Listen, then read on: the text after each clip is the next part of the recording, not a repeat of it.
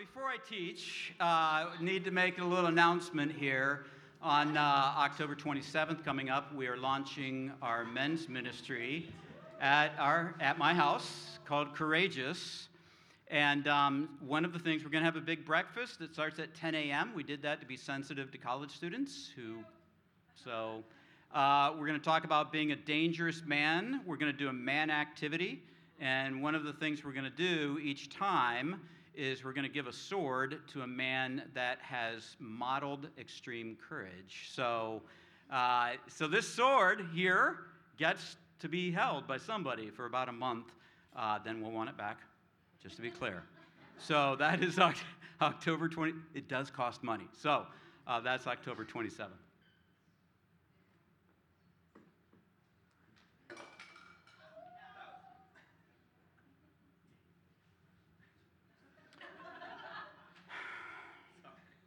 All right, so I want to welcome all of you guys here.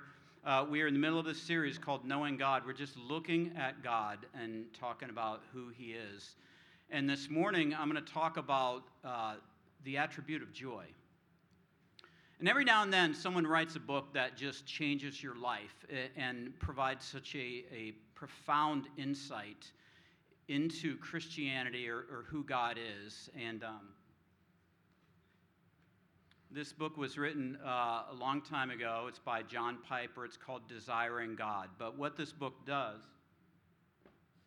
is it unpacks the joy of God, which I want to share with you guys here today. So we're going to start in 1 Peter 1:8. Doesn't matter if you have a Bible or not. 1 Peter. This is my early experience as a Christian. Though you have not seen Him, you love Him. And though you do not see Him, you believe in Him and rejoice with joy that is inexpressible and filled with glory. And when I first became a believer in Jesus, I was so overwhelmed with what God had done for me. There was just this perpetual song in my heart, but that song faded in time. And the reason it faded was because of how I viewed God. And Piper in this book asks the question that all of us need to consider. Do you think God is a well? Or do you think God is a fountain? A well is something that human beings fill up. We could form a little bucket brigade and bring to God our worship and our service, and we could give back to God. After all, we're obligated. It's our duty to do that for God. And Piper's argument is that God is not, after all, a well. He is a fountain. He is an overflowing fountain. And the way you glorify a fountain is not by living out of obligation. The way you glorify a fountain is you get down on your knees and you drink and you drink, and your life is so filled up with the goodness of God that instinctively out of your heart you want to tell your friends about the living water that you have found. Okay, we're going to do something here this morning that you guys got to give us a lot of love here. Dawn and Steve, could you come join me? We did a song. I want you to be in the middle near the mic. So we did this song out of Zephaniah 3:17. I'll explain it here and why we're doing this in just a minute. But we want to sing just a little bit of it for you, okay? All right. The Lord your God is in your midst, a warrior who saves. He will exalt over you with joy. He will renew you in His love. He will rejoice over you with shouts of joy. Shouts of joy. Shouts of joy. Shouts of joy. Shouts of joy. Awesome. Wow. Thank you. That was awesome.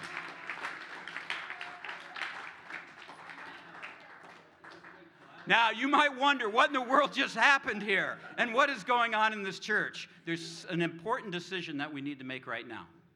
Let us never sing that way. Let us never, ever have clapping like that. I remember hearing that when I first came, and I brought a bunch of friends, and we did this secret clap. And I thought, I don't know if I will come back here or not. I want you to look at Zephaniah 3:17 with me.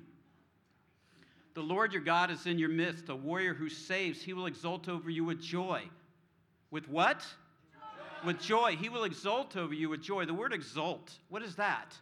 That's like when you have your hands raised, you're watching a football game, and your team scores that winning touchdown, and you're like, this is awesome. He will exult over you with joy. He will renew you in his love. He will rejoice over you. He will rejoice over you. He will delight in you. He's excited. He's happy. He will rejoice over you with shouts of joy. In this series so far, we've talked about the holiness of God. And I remember when I heard that for the first time, it's like, okay, I get it. We've talked about the covenant of God. Okay, I get it. We've talked about the love of God, the goodness of God, even the wildness of God, that God is out of the box. We've talked about the sovereignty of God. And all of those things, it was like, I get it. But when it came to joy, when I heard about joy, the joy of God, it's like, I don't know if my heart can get this. I don't know if I can really embrace this. So we have a little video from the Bible Project to share with you to kind of set the table for this talk on joy. Being in a good mood is really great, and most languages have lots of words to describe the experience, like happy, cheerful, joyful, and so on. The same goes for the languages of the Bible. In ancient biblical Hebrew, there's a variety of words, like simcha, sason, or gil. In the Greek New Testament, there's kara, euphrosune, or agaliasis. Each word has its own unique nuance, but they all basically refer to the feeling of joy and happiness. Now, what makes these biblical joy words interesting is noticing the kinds of things that bring happiness, and also seeing how joy is a key theme that runs through the whole story of the Bible. Let's start with sources of joy. On page 1 of the Bible, God says that this world is very good. And so naturally, people find joy in beautiful and good things of life, like growing flocks or an abundant harvest on the hills. The poet of Psalm 104 says, a good bottle of wine is God's gift to bring joy to people's hearts. People find joy at a wedding or in their children. There's even a Hebrew proverb that compares the joy that perfume brings to your nose with the joy a good friend brings to your heart. However, human history isn't just a joy fest. The biblical story shows how we live in a world that's been corrupted by our own selfishness. It's marked by death and loss. And this is where biblical faith offers a unique perspective on joy. It's an attitude God's people adopt, not because of happy circumstances, but because of their hope in God's love and promise. So when the Israelites were suffering from slavery in Egypt, God raised up Moses to lead them into freedom. And the first thing the Israelites did was sing for joy. Even though they were in the middle of a desert, they were vulnerable, the promised land was still far away, they rejoiced anyway. Later biblical poets looked back on this story and they remembered how the Lord caused his people to leave with joy, his chosen ones with shouts of joy. This joy in the wilderness, this was a defining moment, a way of saying that the joy of God's people is not determined by their struggles, but by their future destiny.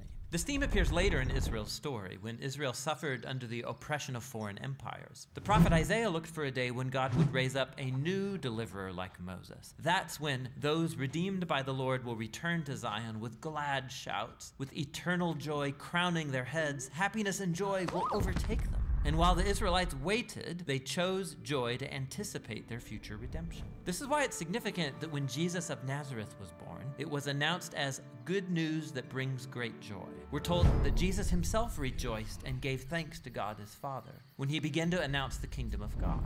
He even taught his followers the same joy in the wilderness, saying, when people reject you or persecute you for following me, rejoice, be very glad, because your reward is great in heaven. After his death and resurrection, Jesus commissioned his followers to go out and announce the good news that he was the risen King of the world. And as they did so, the early Christian communities were known for being full of joy, even when they were persecuted. Like when the Apostle Paul was sitting in a dirty Roman prison, he could say that he's chosen joy, even if he gets executed. He called this the joy of faith, or joy in the Lord.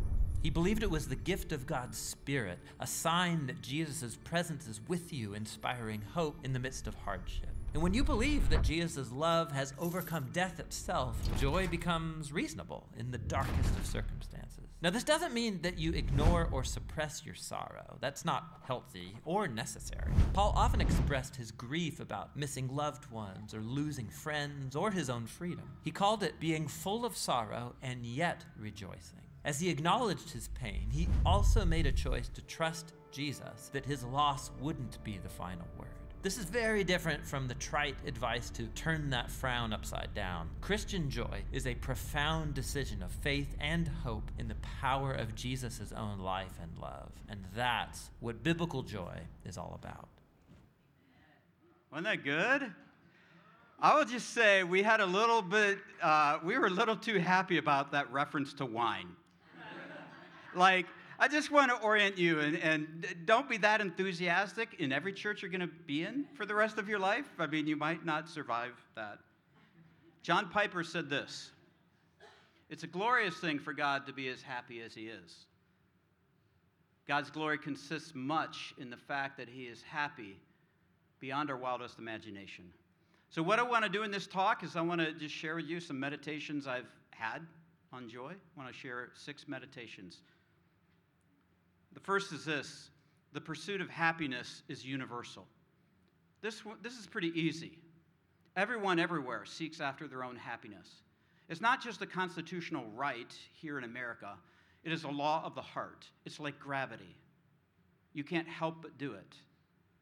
If you have in your mind someone that seeks after their own misery, really in a real twisted way, they're seeking to find their happiness in their misery.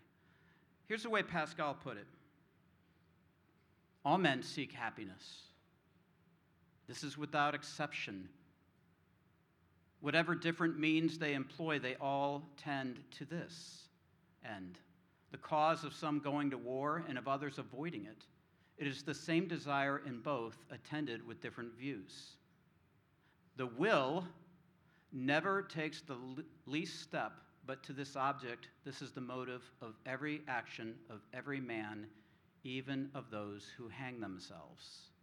So it's a universal law that everyone seeks after happiness. That's really pretty easy. But here's the second one. The second meditation is God appeals primarily to our happiness, not to our duty.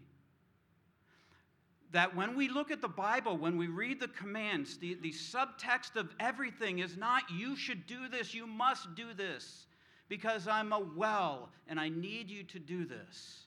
Instead, God is a fountain, and every command is, this is going to make you happy. This is going to bring you fulfillment. It is not our duty or obligation. This weekend at the students' retreat here, we talked about the will of God. And so I don't know if this was shared this weekend or not, but a summary of this point is that God's will equals my joy. God's will equals my joy. Let's look at Matthew 16. We're going to look at the hardest thing that Jesus said. Then Jesus told his disciples, if anyone would come after me, let him deny himself and take up his cross and follow me. As you know, that Jesus was not the only one crucified. The crucifixion of Jews in Rome, in the Roman Empire, was a common thing. And so Jesus could point to other people dying on the cross and say, in a sense, saying, you've got to, your life's over now. You've got a new purpose. Verse 25, for whoever would save his life will lose it, but whoever loses his life for my sake will what? Find it. Even the hardest command in the Bible, pick up your cross and live sacrificially for other people. Why? So you can find life. So you can get a bigger heart. So you can experience joy. And my point is, if the hardest of all the commandments enables our joy, then perhaps everything that is written has that coded into it, our joy. You know, when you think about the 10 Commandments, most of us read the 10 Commandments and we think, this is what I am obligated to. This is what I must give to God. But I want you to look at Deuteronomy 5:29 with me. Oh, that they had such a heart as this, always to fear me, that means to reverence, and to keep all my commandments, that it might go well with them and with their descendants forever. The intention, the motive in God's heart in all of his commandments is our blessing.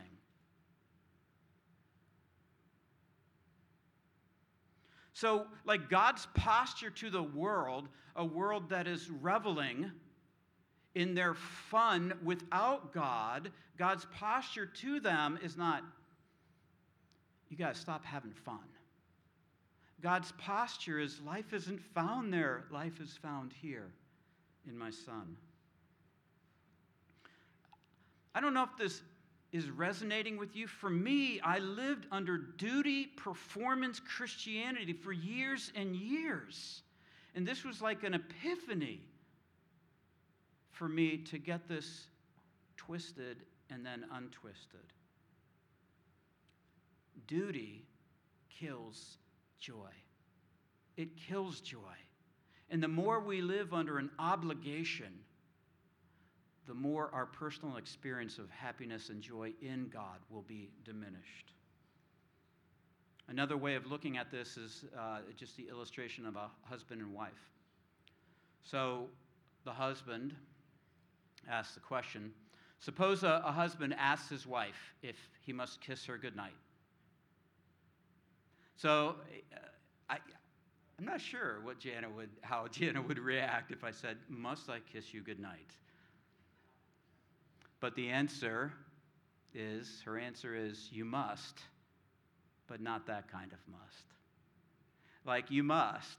We've got to have relationship. I want relationship, but not that kind of relationship. Psalm 37, verse 4. Delight yourself in the Lord, and he will give you the desires of your heart. Let's just look at that first word, delight. What is the implication here? If the Bible is telling us, delight yourself in the Lord must be delightful, right? You must be able to take this book and read this book and get out of it this God that is just completely, thoroughly enjoyable, even in the hardest of commands. Delight yourself in him. He appeals to us. Think about the Beatitudes. Jesus goes out, greatest preacher of all time, gives what some people would say is the greatest sermon of all time. The Sermon on the Mount, recorded in Matthew 5 through 7. And he begins, blessed are the poor in spirit. Blessed are the meek or the gentle. Blessed are those who hunger and thirst for righteousness. And what we hear is obligation. What we hear is, yes, you should be this way. And that word blessed means happy. And not just happy, but angelically happy. And so in this greatest sermon, Jesus starts and he says, you want to be happy? Here's how. You want to be happy? Here's how. You want to be happy? Third meditation is God is indeed infinitely happy. Beyond our wildest imagination, God is a God of joy. Think about creation. So with me, I love the stars. I love the ocean, especially if I'm on it fishing. I love beaches. What do you guys love in creation? Mountains. That's not a good thing to love if you live in Florida. What? Flowers? What else? Horses? Puppies? Bears? Forests? So humans. Oh, good answer. Very righteous. I don't know if you've ever thought this, that God loves his creation. Job 38, verse 4, where were you when I laid the foundation of the earth? This is God dialoguing with Job. Tell me if you have understanding. And then verse 7 says, it references the time in creation, as God creates something, when the morning stars sang together and all the sons of God, that is angels, shouted for joy. Now we have this little plaque in our kitchen, except we lost it, and it said, if mama ain't happy, ain't nobody happy, right? It's just the truth. If the parent sets the tone. So what is God doing is he creates the universe if the angels are rejoicing. He's rejoicing. It's like God enjoys being God. God loves flowers and mountains and puppy dogs and humans. I wasn't going to share this, but I think it's Psalm 147 that says the Lord takes pleasure in his people. Think about that. Like, it's one thing for God to love me, but another for him to like me. Right? Let's look at Jesus. Hebrews chapter 1. I love this verse right here. Hebrews 1:8. This is God speaking. And it says, but of the Son, he says, about the Son, God the Father says, your throne, O God, is forever and ever. Let's just stop. This is God the Father speaking to God the Son, and God the Father calls Jesus God. Pretty cool, right? Your throne, O God, is forever and ever. The scepter of uprightness is the scepter of your kingdom. Because you have loved righteousness and hated wickedness, therefore God your God has anointed you with the oil of gladness beyond your companions. You know, I don't know how many of you guys have seen like Jesus movies, but there's some really wonderful Jesus movies, and he's always intense.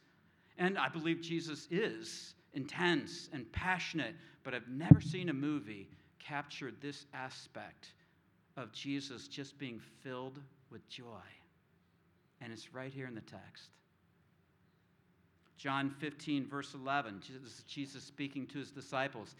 These things I've spoken to you that my joy may be in you and that your joy may be full. And the disciples are looking at Jesus. If all they see is intensity and passion, they're like, you look kind of depressed, actually. Right? The only way that Jesus could say this is if they had known him and experienced the joy of Jesus. Is like, just being with you is so awesome. So, fourth meditation. The source of God's joy. The source of God's joy is his power to redeem evil. So when we talk about God being infinitely happy beyond our wildest imagination, we know we live in a world full of evil, right? We know that many of us here, maybe all of us, have experienced personal evil. We live in a broken, fallen world. It would make sense if God was just like kind of pissed off all the time, totally frustrated at the world. There is a sense in which he is. If you've ever been abused, I want to share with you the most helpful thing I've ever learned is when Jesus said, if someone causes one of these little ones to stumble, it'd be better to have a millstone hung around his neck and thrown into the sea. And this is an angry Jesus saying, don't you mess with my people. And I want you to hear that if you've ever been abused, that there's an anger in the heart of God toward those that would abuse. Well, then how can God have joy? How can God possibly have joy if he has that kind of emotional reaction to the evil of the world? And I love this illustration from Piper. I'm going to steal it from him. As I've said before, if you steal one thing, you're a thief. If you steal everything, you're a genius. So I'm the latter in this case. So Piper's illustration was this, is that when God looks at the evil of the world through the zoom lens, when he narrows in on that one event going on in one of our lives, he hates it. But when God uses his wide-angle lens and he looks at what he's going to do, how he's going to move into that very evil and bring hope and redemption to those of us who have been hurt, then God has joy. God loves to move in to evil and redeem it in the hearts of his people. In the context of Zephaniah, this is really cool. That song that we sang for you, you guys need to go up and thank Steve and Dawn later personally for being willing to do that. The context of Zephaniah, the people of God have ignored the Bible. Did you know that when a person became a king, that king was instructed to read through the Pentateuch, the first 5 books of the Bible? That's what the king was supposed to do. And the king somewhere stopped doing that. And then the people closed the book. And then the book disappeared. and the people of God didn't have the book of God anymore. And then a king named Josiah comes along, and Josiah finds the Bible, the first 5 books, and Nehemiah opens it up, and they read the scriptures, and the people begin to weep because of what doofuses they have been. And Nehemiah 8:10 says, stop weeping, for the joy of the Lord is your strength. Like, God loves to move into this. And so that verse that we read earlier about God being a God who rejoices over you, even in the midst of our, like, we have fallen on our back, we've been unfaithful, and God moves in with joy and says, I'm moving into this situation. Another way of looking at this is what frustrates you. When we're frustrated, it's almost always because we have no control. We can't control our circumstances. We can't control that stupid driver on I-4. We just can't control. God can control everything. And so God has joy. Look at Isaiah 46, verse 9. Remember the former things long past, for I am God and there is no other. I am God and there is no one like me, declaring the end from the beginning and from ancient times, things which have not been done, saying, my purpose will be established and I will accomplish all my good, what? Pleasure. Piper's book, the subtitle is Meditations of a Christian Hedonist. Hedonism is seeking after pleasure. Much of our world is hedonistic in nature. God's solution for being hedonistic is to find a greater joy, a bigger joy. And God has a bigger joy. God is a God of pleasure. And so when I read this, I circled, underlined, stars all over in my Bible. God enjoys moving in to difficulty and pain. And the ultimate expression of this is the cross of Christ. Now look at this verse. This is easy to misunderstand, but Isaiah 53, verse 10. The Lord was pleased to crush him, putting him to grief, if he would render himself as a guilt offering. This is interesting. If he will render himself as a guilt offering, he will see his offspring. How do you see your offspring, your spiritual descendants, when you're dead? This is a reference to resurrection. He will prolong his days, and the good pleasure of the Lord will prosper in his hand. I just want you to imagine for a moment with me Jesus Christ on the cross. Do you think that God the Father enjoyed Jesus standing before the Sanhedrin and these religious hypocrites punching him in the face? Do you think he enjoyed Jesus being slapped and spat upon? Did God enjoy Jesus being thrust up onto a cross and mocked? And the answer is no. God hated every moment of it. In the zoom lens, but in the wide-angle lens, knowing that 2,000 years later, some of us would be so humbled and awed by what he had done for us that he would become our chief joy. And God says, I was pleased to crush my son for you.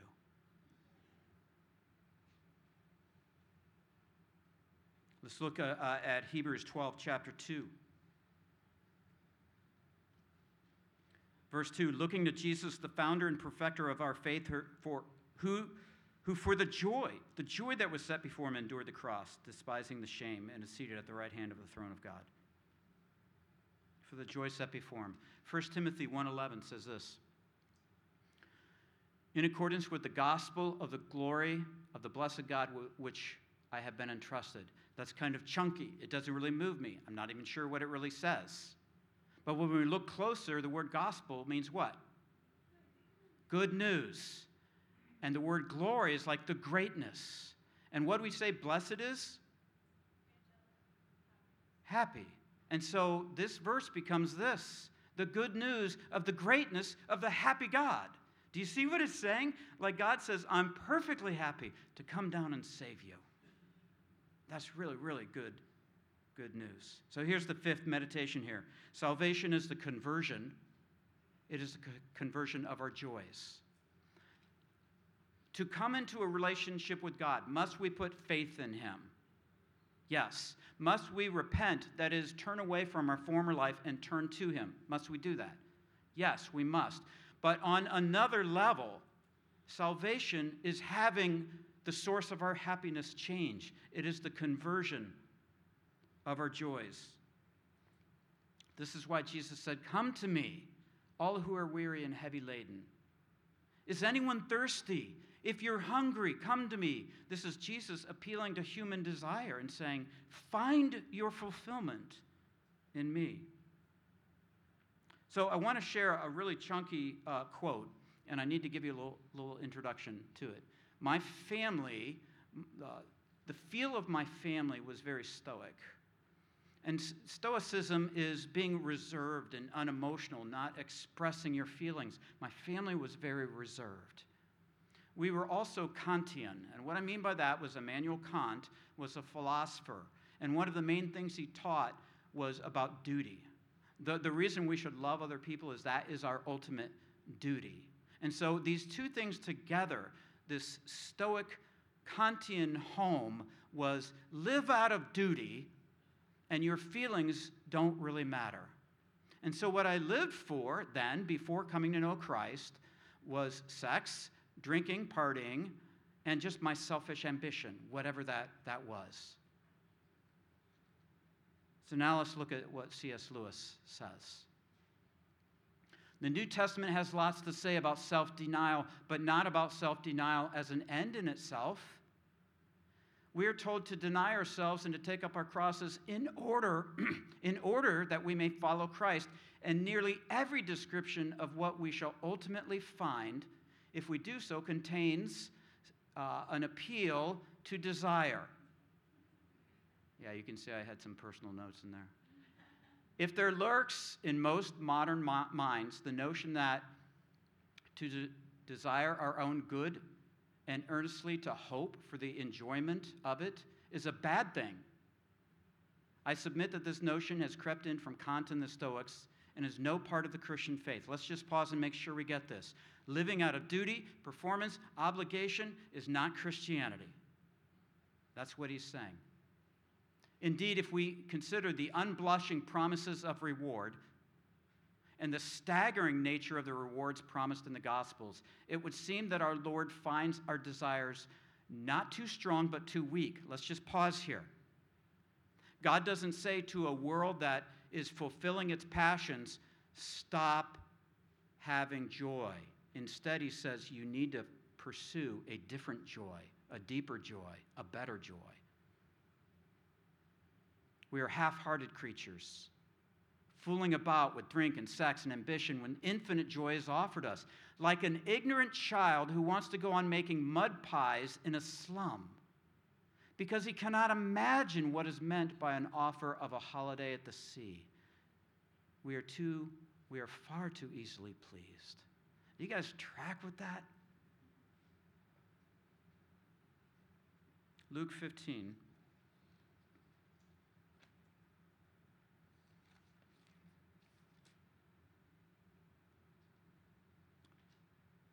Jesus is telling a parable. This is what he says. So then he told this parable, what man of you, having 100 sheep, if he's lost one of them, does not leave the 99 in the open country and go after one that is lost until he finds it? When he has found it, he lays it on his shoulders, rejoicing.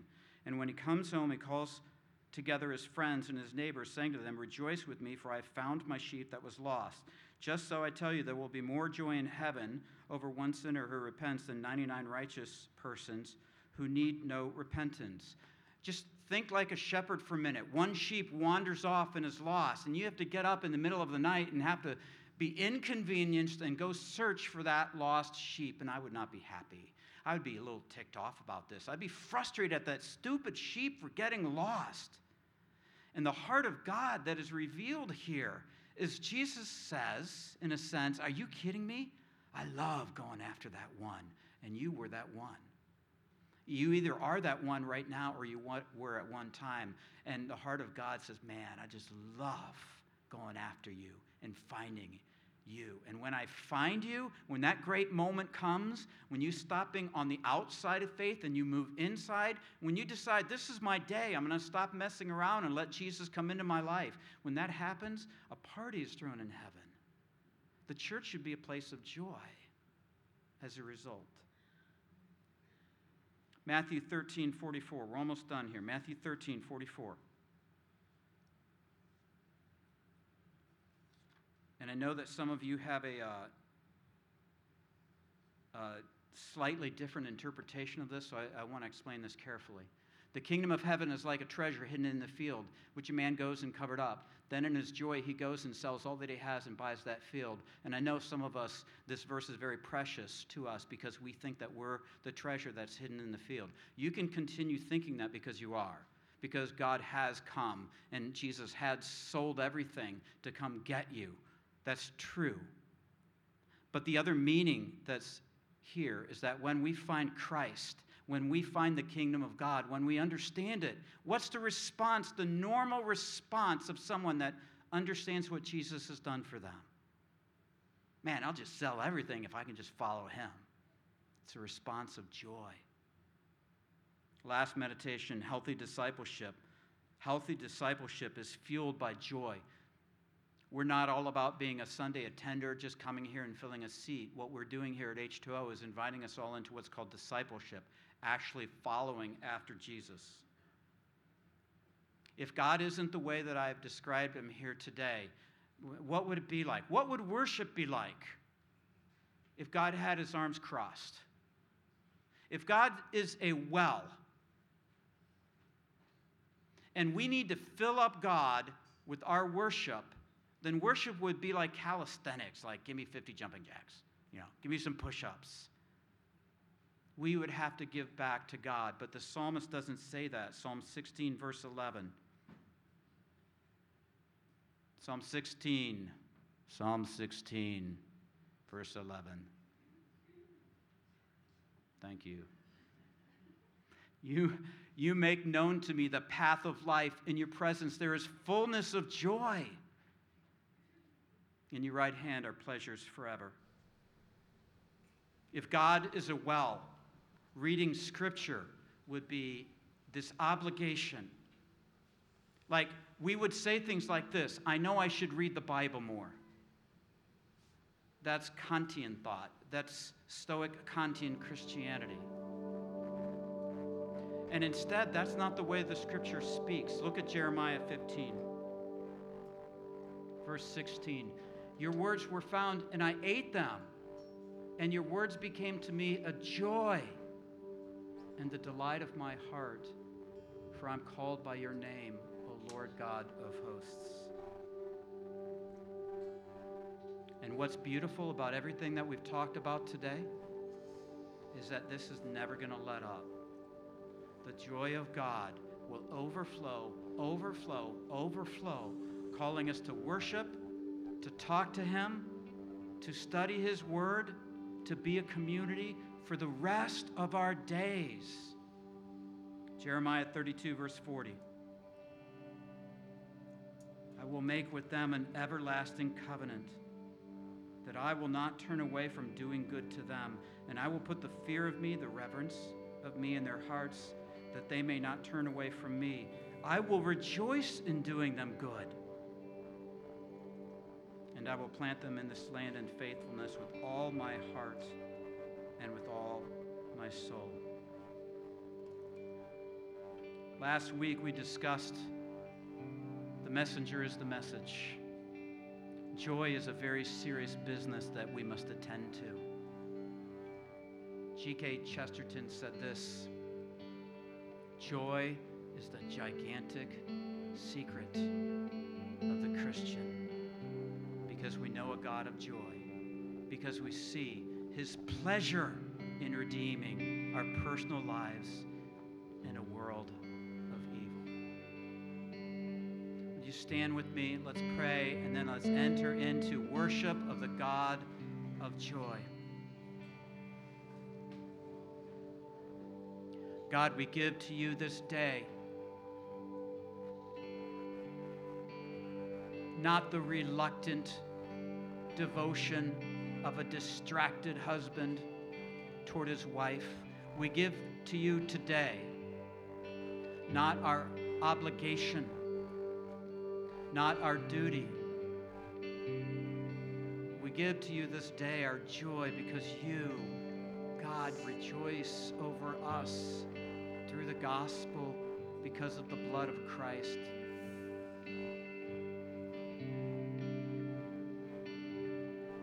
And we want to build a life. We want to build a life that is pleasing to you.